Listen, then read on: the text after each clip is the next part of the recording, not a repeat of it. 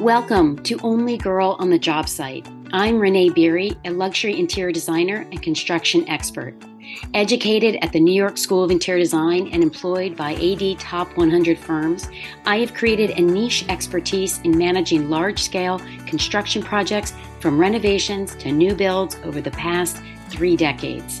Today, I'm on a mission to instill confidence in designers through this podcast and my online course, The Interior Designer's Guide to Construction Management. Whether you are new to construction management or a seasoned designer like me, I am all about transparency and tactical advice for fellow designers.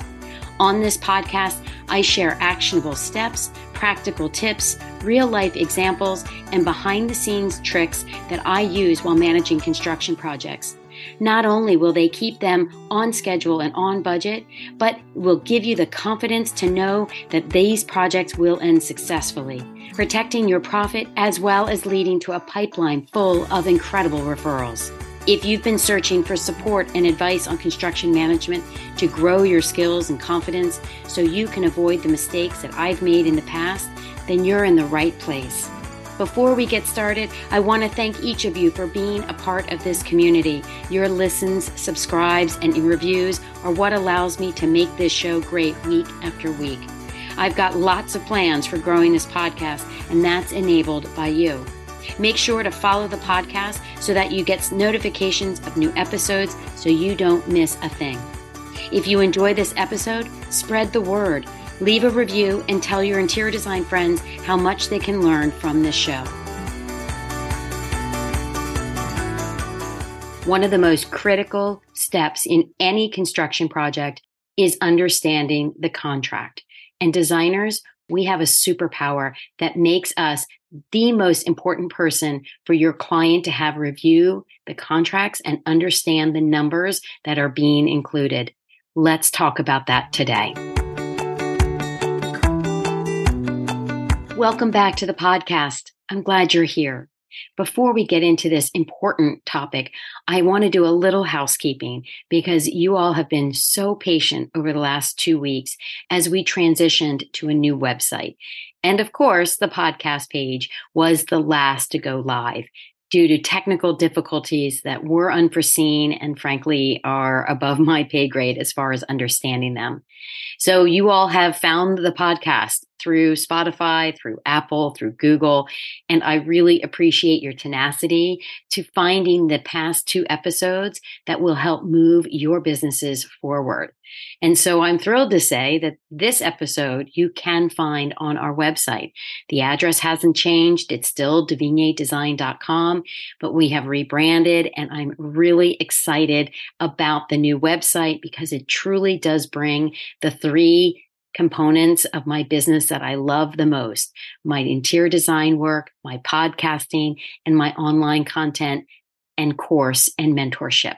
So if you have a chance, go check out the site. It really is amazing. I wish I could take credit for it, but I found a very talented graphic designer who put it all together and makes everything cohesive and understandable and easily found. So you can find this episode now on the website if that is your preferred method for listening. And as always, it's going to be on all of the other platforms that I mentioned if that's how you prefer to listen. So today's topic I have spoken about in the past. Contract review is a critical step in any project. And the unfortunate part is we aren't always brought on the project in time to affect the contracts. So today I want to talk about 2 different scenarios that you will likely find yourself in. And the first is the most common, that you are brought on after the team is formed, meaning the architect, if one is needed, has already done their work. The contractor has been awarded the job. If they went to a bid process, that is all complete. And then they think they need to hire you now.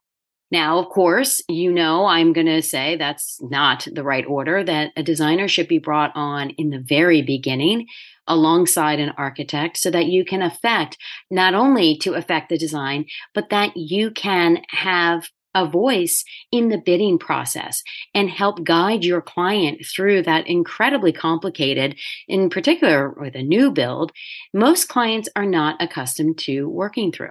So if you are brought in this scenario and the contract has been awarded and the job is about to start, has already started, the very, very first thing I want you to do is ask your client to review their contract. Now, what you may run up against is a hesitation. And that's understandable, right? We're all brought up, oh, you don't talk about money. Oh, it's sort of personal. Oh, I don't know if I want to share. In particular, if this is a new client that you don't have that trust factor well established yet. And so I understand that. I understand their hesitation, but it is your responsibility to assure your client that this is your role. And frankly, you have a good sense of what they're probably paying for their project because you've done this before. So really, truly, no is not an acceptable answer because you can't know what your scope of work will be unless you know what's in this contract. So what do I mean by that?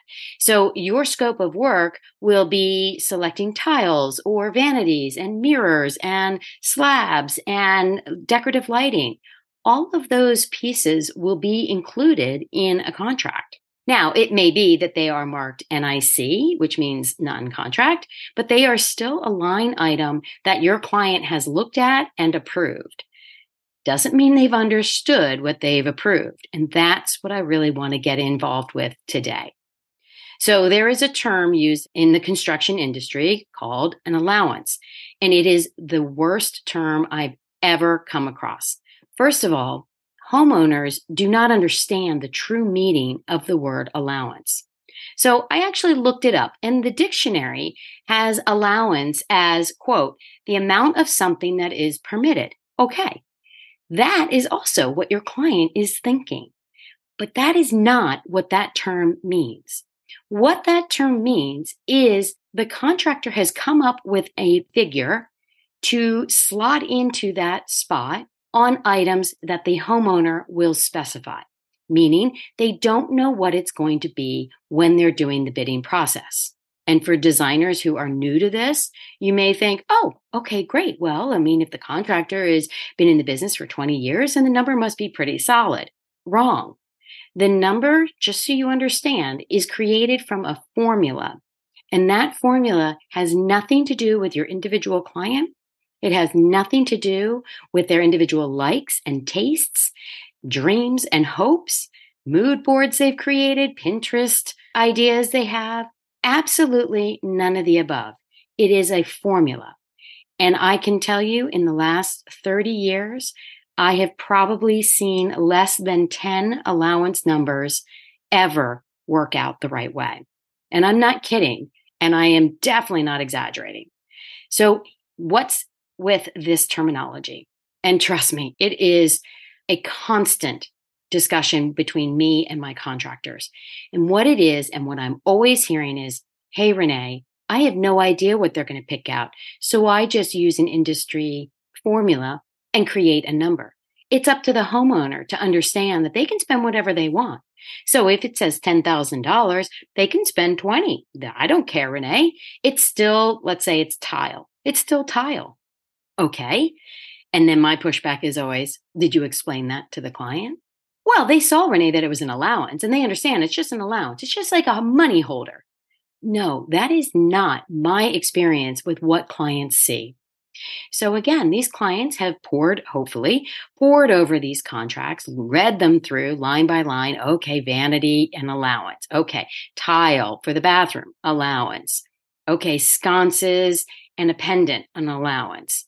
And they are seeing those added into their bottom line of the contract.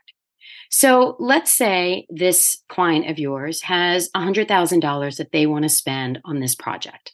Whatever the scope of the project is irrelevant.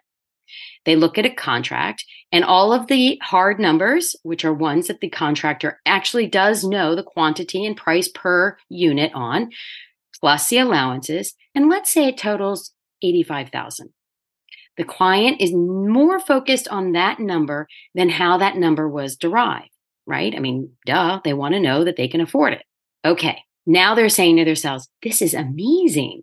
Okay, it's only going to cost us $85,000. Well, we have 100. That gives us $15,000 for the oh shit clause that I'm always hearing about. This is great. Yes, sign, date, get going. But what they're not understanding is where those allowance numbers are coming from. And I have never heard a contractor ever say, hey, I used a formula to create this number. This has nothing to do with you and your style and your personal taste. Honestly, I have never heard a contractor say it.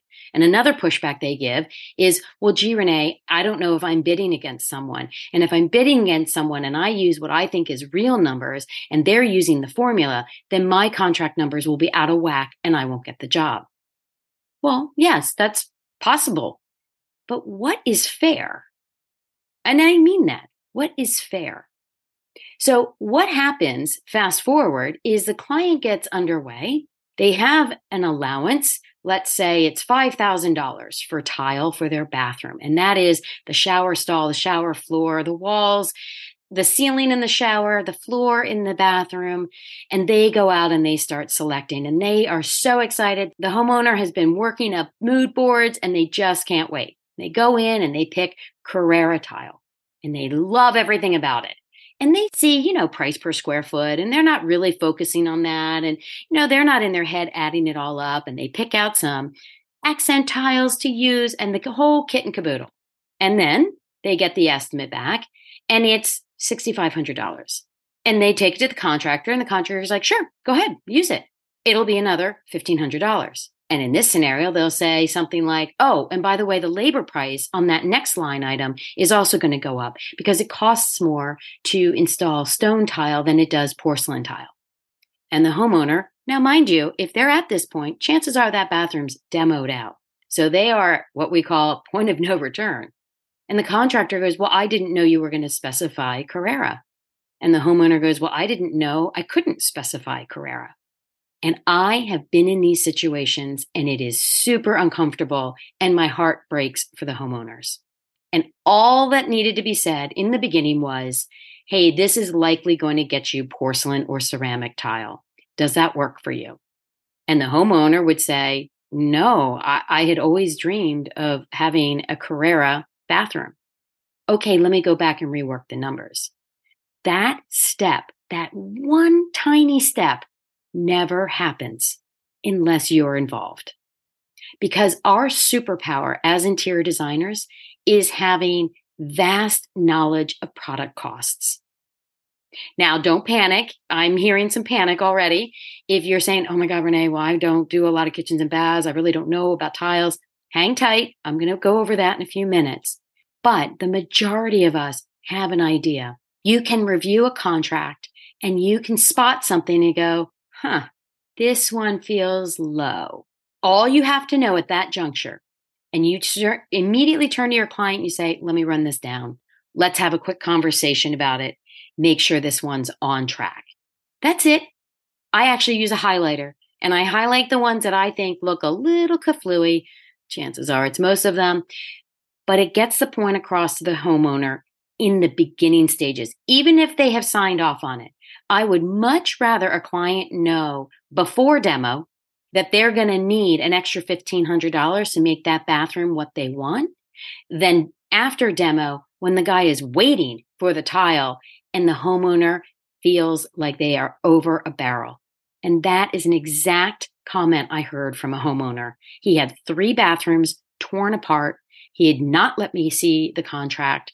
I was brought on way too late. When we started going line by line, he realized that he was screwed. And I was heartbroken for him. I was super mad at the contractor. And the homeowner was pissed. And frankly, he had every right to be. It was never explained to him in the beginning what an allowance was. He assumed that it would be, remember the definition, the amount of something that is permitted. Okay.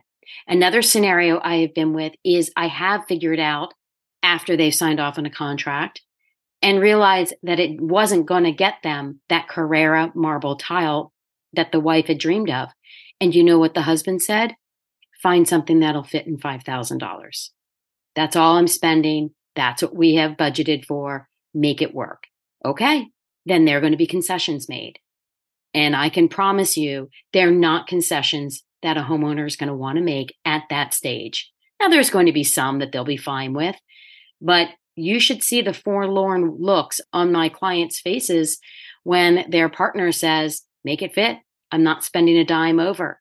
And then you're thinking, God, you're going to spend $85,000 and you're going to make concessions? Again, it could have been avoided in the beginning. And this is where I want you to really put yourself forward, be extremely confident, and explain to the client exactly why you want to see those numbers the minute you can. Because like I said, depending on when you're brought on, the project may be well underway. And sadly, I have been brought in when this shit has hit the fan. Hey, Renee, we're realizing none of our allowance numbers are adding up. We need your help. We need professional help to basically whittle it all down and get us something that we like well enough. Again, who wants to work under those circumstances? And what homeowner wants to pay for something good enough? It's all avoidable. Now, there are, let's say, 4 top contractors in my area that are all vying for the same 1% million-dollar projects, right? And 3 of them use the same formulas. And this one contractor's numbers are always higher. Now, in the beginning, when I first moved back and I would hear this, I'm like, well, what's he doing wrong? Maybe it's the annoyance factor and he doesn't want all the jobs. Maybe he's small enough and he just wants to push some jobs off. Who knows? And you know what I learned along the way? That's not the case at all. He actually uses real numbers, estimates, but decent estimates based on the quality of product he sees his clients using. And that's why his numbers are higher. But you know what else doesn't happen on his projects? Change orders, overruns, and he has happy clients in the end. And I've heard clients say, that was a tough nut to swallow when I saw that, so-and-so was going to be whatever percent cheaper. But you know what? I got exactly what I wanted and I'm thrilled in the end. And I had friends who used that other company and they had to pay more in the end. And in this scenario, from the $85,000 to the $100,000, that $15,000 oh shit fund didn't go to that. It went to putting in the products that they actually want to use. So there's a running joke. And honestly, I think it's been so long that I really probably should just go ahead and do it. But I work with all of these guys on different projects and I complain to them openly. You guys have got to get it together and stop using these formulas that are way too low for the products that you know damn well are going in. And I joke, I said, I'm going to rent a party bus. Really nice one, right? All tricked out, the food. Hell, maybe I'd even get someone to pass food around it, maybe a chef. And we will go showroom to showroom where I know full well the clients are going. And I'm going to take all of them. I mean, all of them, the top guys from all these construction companies, and show them products. This is the kind of thing your clients are using. Everybody scribble down the numbers, get an average, use that for faucets. Move on to a tile store. Guys, over here, this whole wall, all fair game. Get some average prices. Take them to a lighting showroom. See all of these pendants? Yep. Get some average prices and agree to use those numbers. I understand the bidding process is cutthroat, but if everybody was on the same page, wouldn't that make it fair to everyone?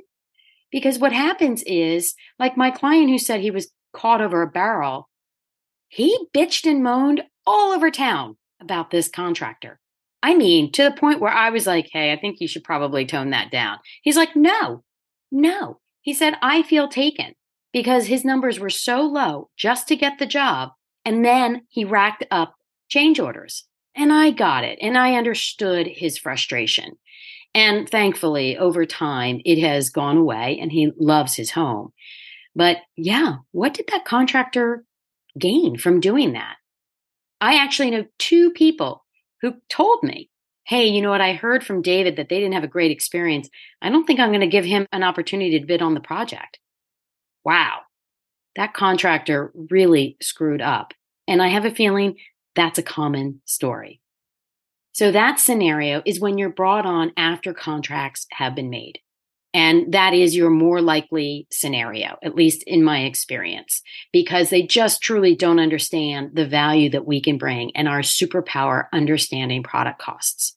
So the more you can explain that to anyone, I mean, really anyone, let it trickle down through the world that we really can go through these lists and identify quickly numbers that just don't work.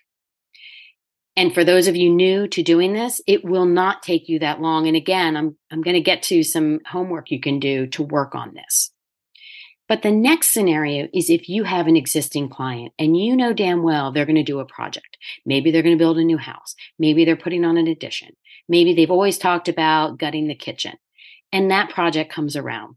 The most amazing part about it is not only do you have a know, like, and trust factor that the client will listen to you, but you know their tastes. You know their styles. You know their pain points in pricing.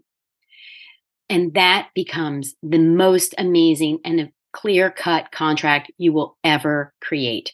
And it's an amazing feeling. It really, truly is. There's no cringing when we come to an allowance number and think, oh God, it's going to be really off. And I'm going to have to be the bad guy and let my client know that, nope, you're not getting this vanity you like because they only put $1,000 into the allowance and this one's $2,400. So I have been fortunate to have a number of projects like this. And one in particular that I want to use as an example. It is extreme. I will preface it by saying that, but I think it illustrates this so beautifully. I had a client who had a very, very lovely home. I worked with her for probably 7 or 8 years decorating. She had done her kitchen before we had met and we were decorating the house. She had very expensive taste and I got to know her very well. And over that time frame, she was looking for a new home. And it did take her, I think actually it was closer to 9 years until she found the home she wanted. The home she wanted was spectacular. 1920s stone home. It was really, truly special on a beautiful property. The problem is it was built in the 1920s and really had not gotten a lot of updating over those years. So the bathrooms, most of it was original, chipped tiles, most of them was original. The kitchen was tiny. There was no family room. You can imagine the home. And she turned to me and she said, let's do this, Renee. And I said, great. She goes, I'm going to bid this out. Her husband pretty much let her spend whatever she wanted to, but not out of control, right? And again, I knew this. So there were 8 bathrooms in this property. They're not all in the main house. And I know that seems ridiculous. And I knew what she had in mind for these bathrooms. And I knew damn well not a single contractor would use an allowance number that would cover what she wanted. She also had very expensive taste in lighting. So I said to her, I'm like, listen, here's what we're going to do. We're going to go specify all the plumbing fixtures and all the tiles for the entire bathroom, every single one of them. And we're going to start picking out lighting. And she's like, oh my God, no way, Renee. We haven't even bid this out. I said, here's why. I said, I can get you actual numbers for what you want, and we will do plug and play with the contractors. And then when they are all factored in and the total number is what it is, your husband will be thrilled that there will be no change orders. And she's like, oh my God, you're right. So we did that. We spent probably 6 months before putting together bid packages, specifying, I mean, everything, the faucets, the lights, the tiles, I mean, soup to nuts. We knew the appliances she wanted in the kitchen. We specified them. We knew that she wanted 5 cm countertops in the kitchen. We specified them. It is insane how much information we had prior to finding a contractor. And again, let me preface it by saying that is not normal, but this is an extreme example and a really good one for you to be thinking about what you can be researching now. So fast forward, we identified 3 companies that she wanted to submit bids, and we handed them the packets that we had already identified. We said, here's all the plumbing fixtures. Here's all the tile for all the bathrooms. Here are the countertops and several pieces of the appliances for the kitchen. And here are what we called the big fixtures, the dining room chandelier, the front hall chandelier, several things in the kitchen. We had identified some very large pieces. We didn't get every single sconce in the entire house, but we hit a lot.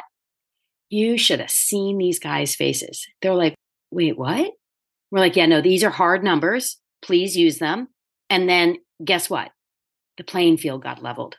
There were a few allowances still in there, some mantles and some fire surrounds and a little bit of cabinetry because she wasn't sure about how she was going to utilize one room. But that's it, people. We got 3 estimates. They were still varying because there's always going to be a difference from one contractor to another. They approved a contract. We moved forward. And she got everything she wanted because it was in the budget. The budget was approved. There were no change orders. There was no sad feelings of regret or feeling like they were compromised in their decision making. Nothing. She literally got everything she wanted. And technically, it was in budget. Now, of course, the contractors are probably, patting themselves on the back going, well, we finished this huge project and we were on budget. Yeah, I mean, truthfully, let's be honest. They were on budget because my client and I were on top of it. And this is where you guys can all be the hero. She was unbelievably thrilled. Now, don't get me wrong. The number was huge. Their contract was huge, but it was always going to be huge if she got these pieces. So her husband's like, I'd rather know in the beginning. No surprise attacks, no drip, drip, drip, change order, 100 here, 1,000 there, 3,000 there. That's what wears the clients down.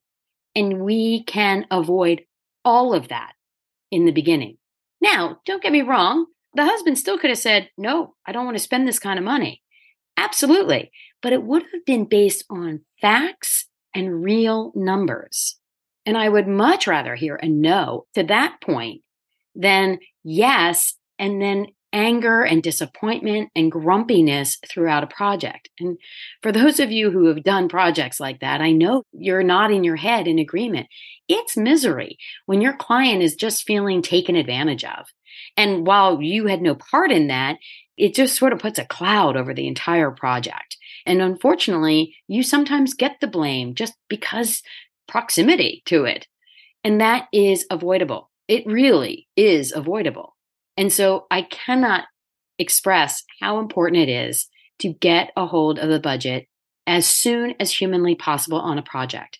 Whether you're brought in later, like I talked about first, and yes, is probably most common, or with an existing client.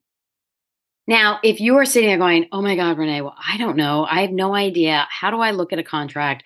Where do I come up with these numbers? How do I know if 1,000's good for a vanity or not? Because of course, you can find a vanity for $1,000. I understand that.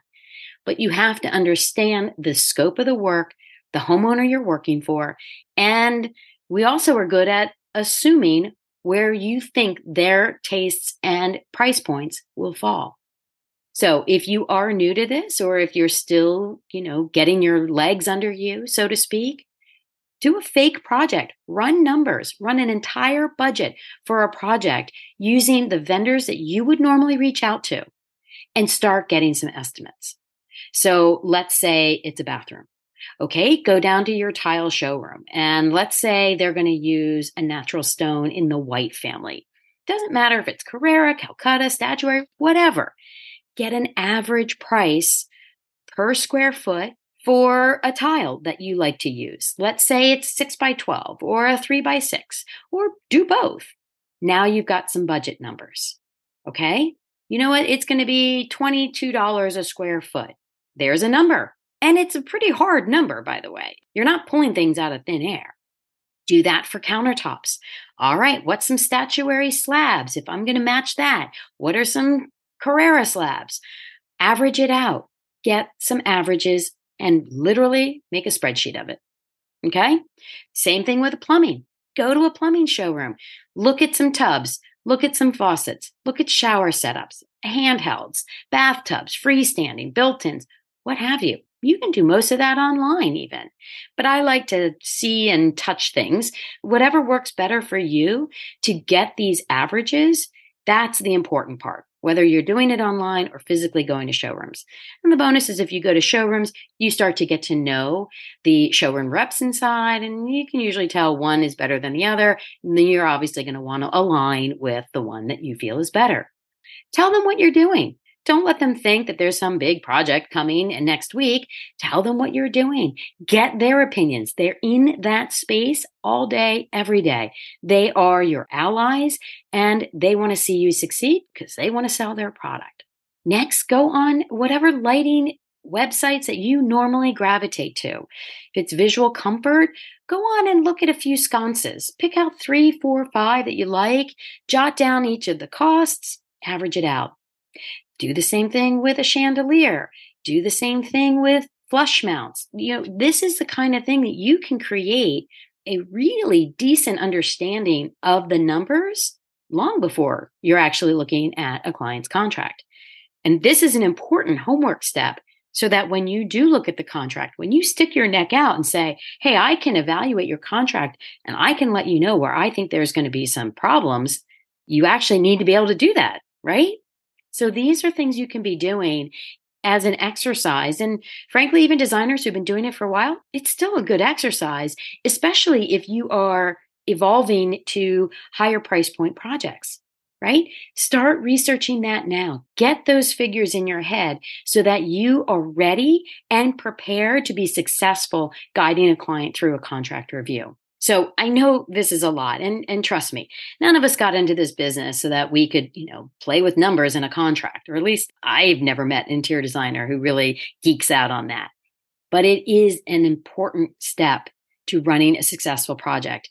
And you do have that superpower of understanding product costs, even if this is a new venture into the construction world. There's a lot of overlap between the decorating side of our businesses and the construction side. You just need to tap into what's missing and find those numbers to supplement that knowledge base. And then you're gold. And your client will be so grateful to you. And frankly, the contractors will also be grateful to you because it is a smoother project. They're not beaten over the head by the client thinking that they're getting ripped off or they were bamboozled, or as my client said, I feel like I'm over a barrel, because that is the feeling that clients get. Like I said, it puts a negative energy into any job site, and nobody wins in that scenario.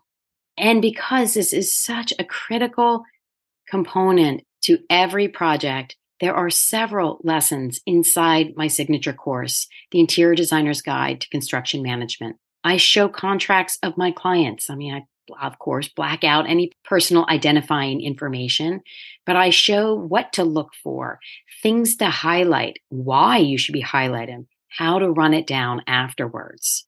There are spreadsheets that will guide you through this process, make you look like the rock star you are, and to improve your superpower of being the guide that your clients desperately need you to be in the budgeting process.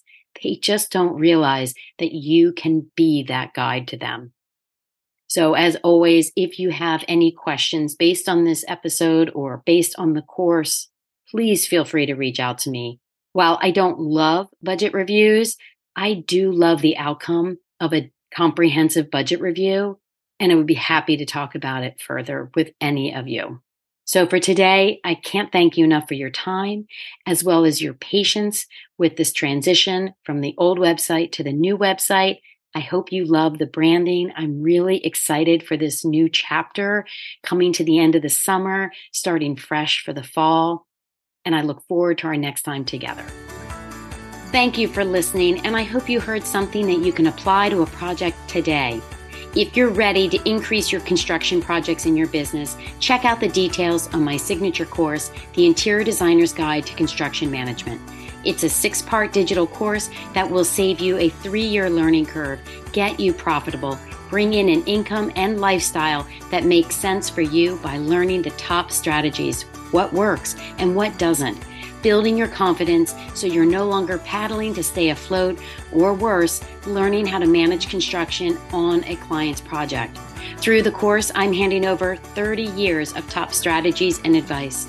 Head to my website, divignedesign.com, for more details on the Interior Designer's Guide to Construction Management and become educated and empowered for your next construction project.